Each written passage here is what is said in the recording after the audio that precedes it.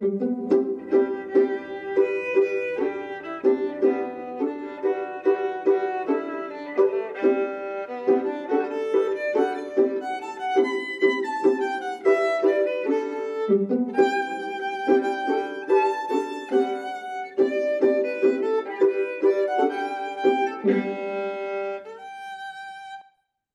episode is brought to you by Habit Aware. If you follow me on social media, you have seen me with my Keen 2 in lilac. I love it, and I love that it is a tool created for BFRBs by someone who has a BFRB. My Keen 2 brings awareness to my trichotillomania by giving my wrist a gentle hug or vibration when I'm doing the scanning behavior. Bring awareness into your life by visiting barbaralally.com/habitaware. So I'm Karen Pickett, and we usually laugh about my last name, Pickett, because I was a skin picker. And it's just kind of interesting when people find out that that's my last name. We have a good laugh about it. Anyway, I'm a licensed psychotherapist in California, and I actually really didn't engage in skin picking until I was an adult. I had some other mental health issues depression, anxiety, agoraphobia that I was working through when I was younger. And it was sort of like as I started recovering from those and got back out in the world, the skin picking came to the forefront. And I consider myself a recovered skin picker. I don't engage in the behavior very much anymore. And one of the things that I think is great about that is that I have hope for other people. And I'm Chaille DeFaria, and I'm a master certified coach. And I work with lots of people and families and parents that are either suffering from BFRBs or dealing with loved ones that are suffering. I'm also a facilitator of Dr. Brene Brown's research, which is really what has drawn me to the connection I now have with Karen and the work we are doing together. I've been pulling out my lashes and brows since I was 15 years old. And I consider myself in recovery, even though I'm still a hair puller.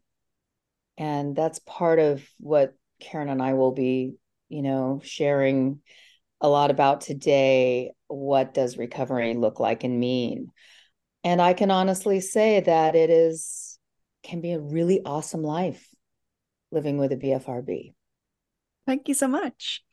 You're welcome. When you first started this behavior, the pulling and the picking, how long did it take for you to find out, hey, there's actually a name for this? Ooh, that's a great question. Too long.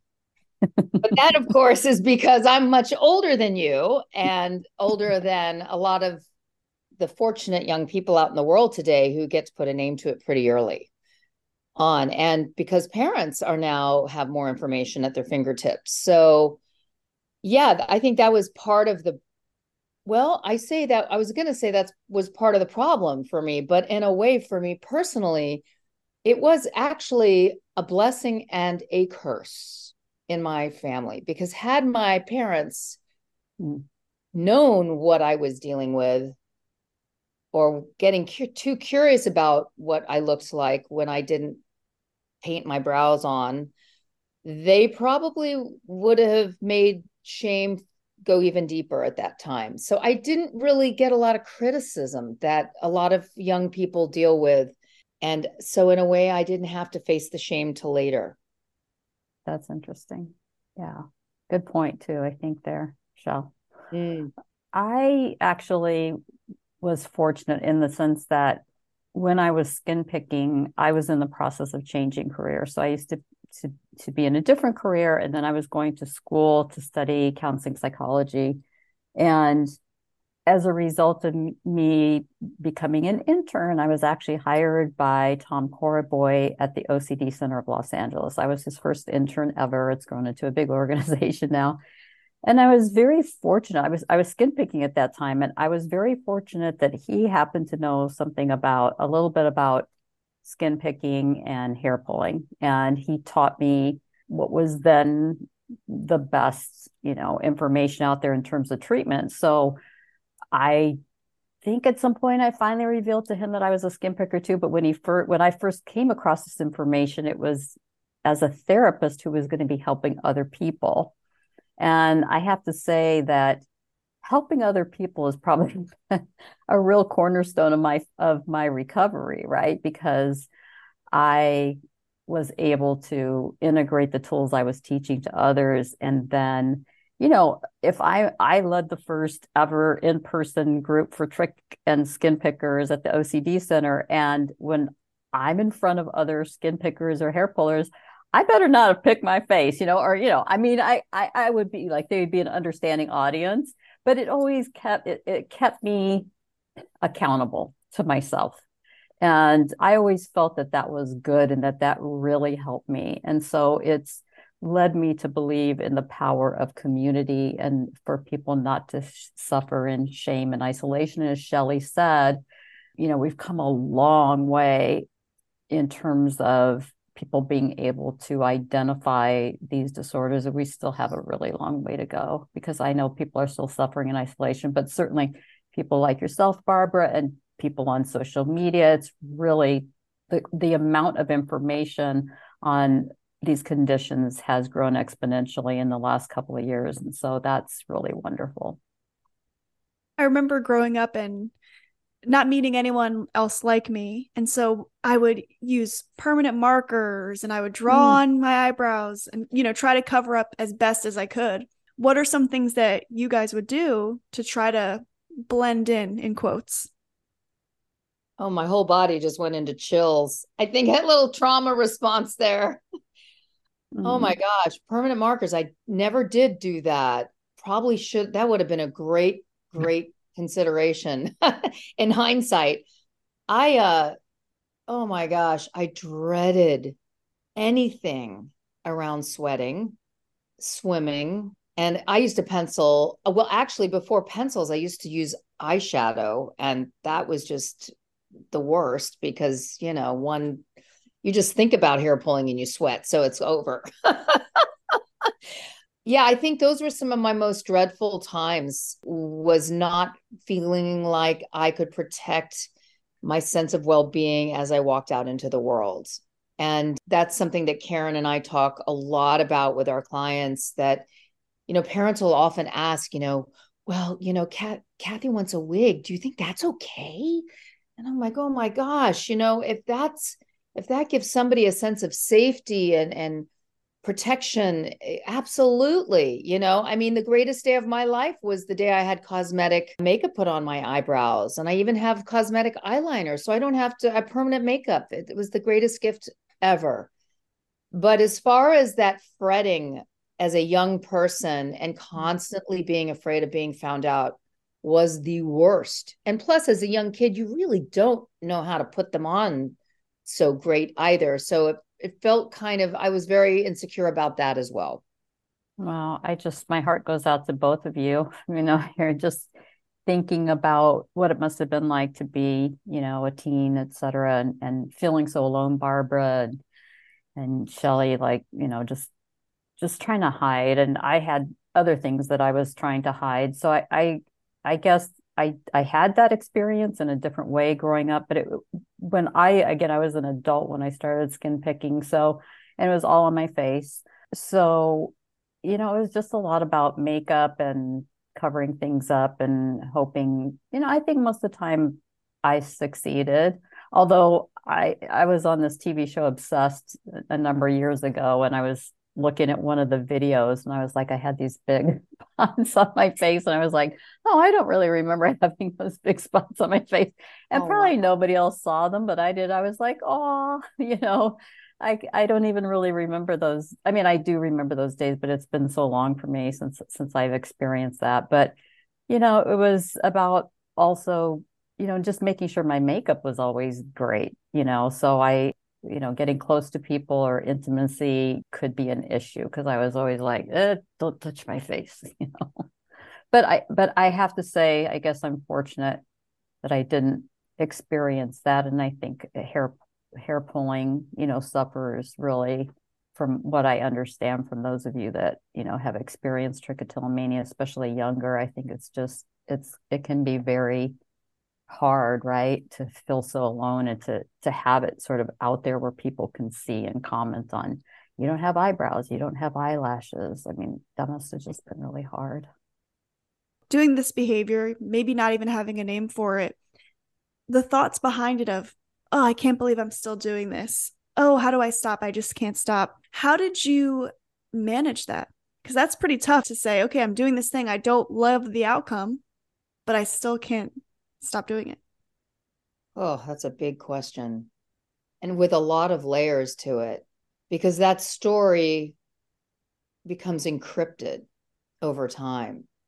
And I think that's the painful journey that some of us who didn't get to get educated at least until they were older. So now you have years upon years of self-talk that is deep in you. And so a lot of layers, right, to start to pull back. Whereas children aren't faced today that are fortunate enough to have some awareness either through their own education or their family. And that's where Karen and I kind of come in around the self-talk around our behavior for so many years and then seeking out help and only dealing and being encrypted. I kind of like that word, it just becomes so deep in you. And that therein lies a space of total shame and hopelessness that you now live in. And now you're begging somebody to help you get out of it. And no one else there really knows how to do it, except for throw out, some behavioral treatments like CBT, HRT treatment, and behavioral treatments. But as we will discuss later together, those treatments are absolutely useless when you're in a state of shame. And we'll talk about that in a bit. But that's a great question. These are really great, great questions, Barbara. I can relate to those experiences for other reasons and also really agree with what Chaille just said so well about what we believe to be the next step in advancing treatment forward. I could talk about Habit Aware and all of the wonderful work they do all day long. Not only does the Keen 2 bring awareness to your BFRB with gentle vibrations, it tracks your vibrations, which allows you to look at your own personal data and make informed decisions. Start your journey with Habit Aware by going to barbaralally.com/habitaware today. What are the triggering locations, if there are any? Sometimes people will walk into a room and see a chair that's comfortable because it has the perfect placement for their, elbow to rest, or they're in the car. Are there locations that even now, before I go here, before I get in that chair, I need to kind of prepare myself because I might start doing the behavior? I feel like I'm too old to answer that question because in the sense that I've kind of I don't really seek out locations anymore. I could be in a state of grooming and feel like I have a couple of brows out, that are growing in, and then I'll tweeze them out. That's more of where I'm at now. And maybe this is kind of profound too.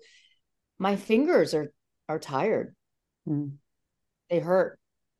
Mm. I don't have it in my joints to tug the way I used to pull. And maybe that's actually a gift, but it's also stinks because arthritis is right around the corner, which is something that I've seen in clients and people who are closer to my age or older really struggling with. And that's a conversation that really needs to start happening. That's not happening. People who can't even, that's have shoulder surgeries and, because of pulling out their hair from their head all these years. So yeah, I don't have a really great answer to your question other than in the past, it used to be mostly boredom and mirrors for me. Yeah, I like what you brought up about the repetitive stress, injuries on the body. I think that's something that definitely, I don't think we've talked too much about, but is definitely a concern. And, I'm considerably older than you, Barbara, and maybe many in the audience as well. So, these are things that after many years, really, really start to show up. So But one thing that I can say is my triggering location is the same as it always was, and if I'm going to pick at something, pop something out, I know now how to let it heal, to let it get to a certain point where I can just, and it comes out. So, many years of experience, fine tuning process. But, the place that I would do that is in the magnifying mirror in my bathroom, after I've taken off my makeup and washing my face. And so, I know that traditionally that was where I'd sit up on the counter and just lean into the mirror and just process my day. I would almost always do it when I got home from work. It was my time for me, and I would just process whatever was going on, and could spend hours doing it, thinking and picking. And so, it's really the same. It's almost always been at home, almost always in the magnifying mirror, which I do keep and have had, and have been able to stop picking primary. I consider myself recovered. That doesn't mean I never pick. I just consider myself recovered. But that was where I could get in close, lean in close, see what's going on, see what I needed to get to. And I definitely experience, and still do, a sense of satisfaction when something comes out that I'm trying to get out, So even though it's maybe not as strong as it used to be, but I really see how Chaille was talking about, how this is encrypted. It's like it's the reward system is also heavily embedded or encrypted, because I enjoy that feeling of getting something out that anyway, skin pickers will understand me. It's like getting this certain thing out and the way it comes out and all this, it's just, yeah, I still get jazzed by that. But I think I'm getting a little off subject here, but just that was definitely a triggering location. And for sure, whenever I work with people who are suffering, touching, seeing, two top triggers: touching, seeing, always those are the triggers. So you could be anywhere, unfortunately, because as Chaille and I say, we can't get away from our bodies. So we always take all this stuff with us, which makes it even harder. I remember when I first started pulling at 10, it was the first time it kind of showed up. And so everything was out and I'm pulling from everywhere. And then I had a few years where I was pulling less, never pull free, but it kind of went away a little bit. Things grew back, and then I was hit again with a big wave. Have you noticed with your BFRBs that you have the same like undulating kind of behavior?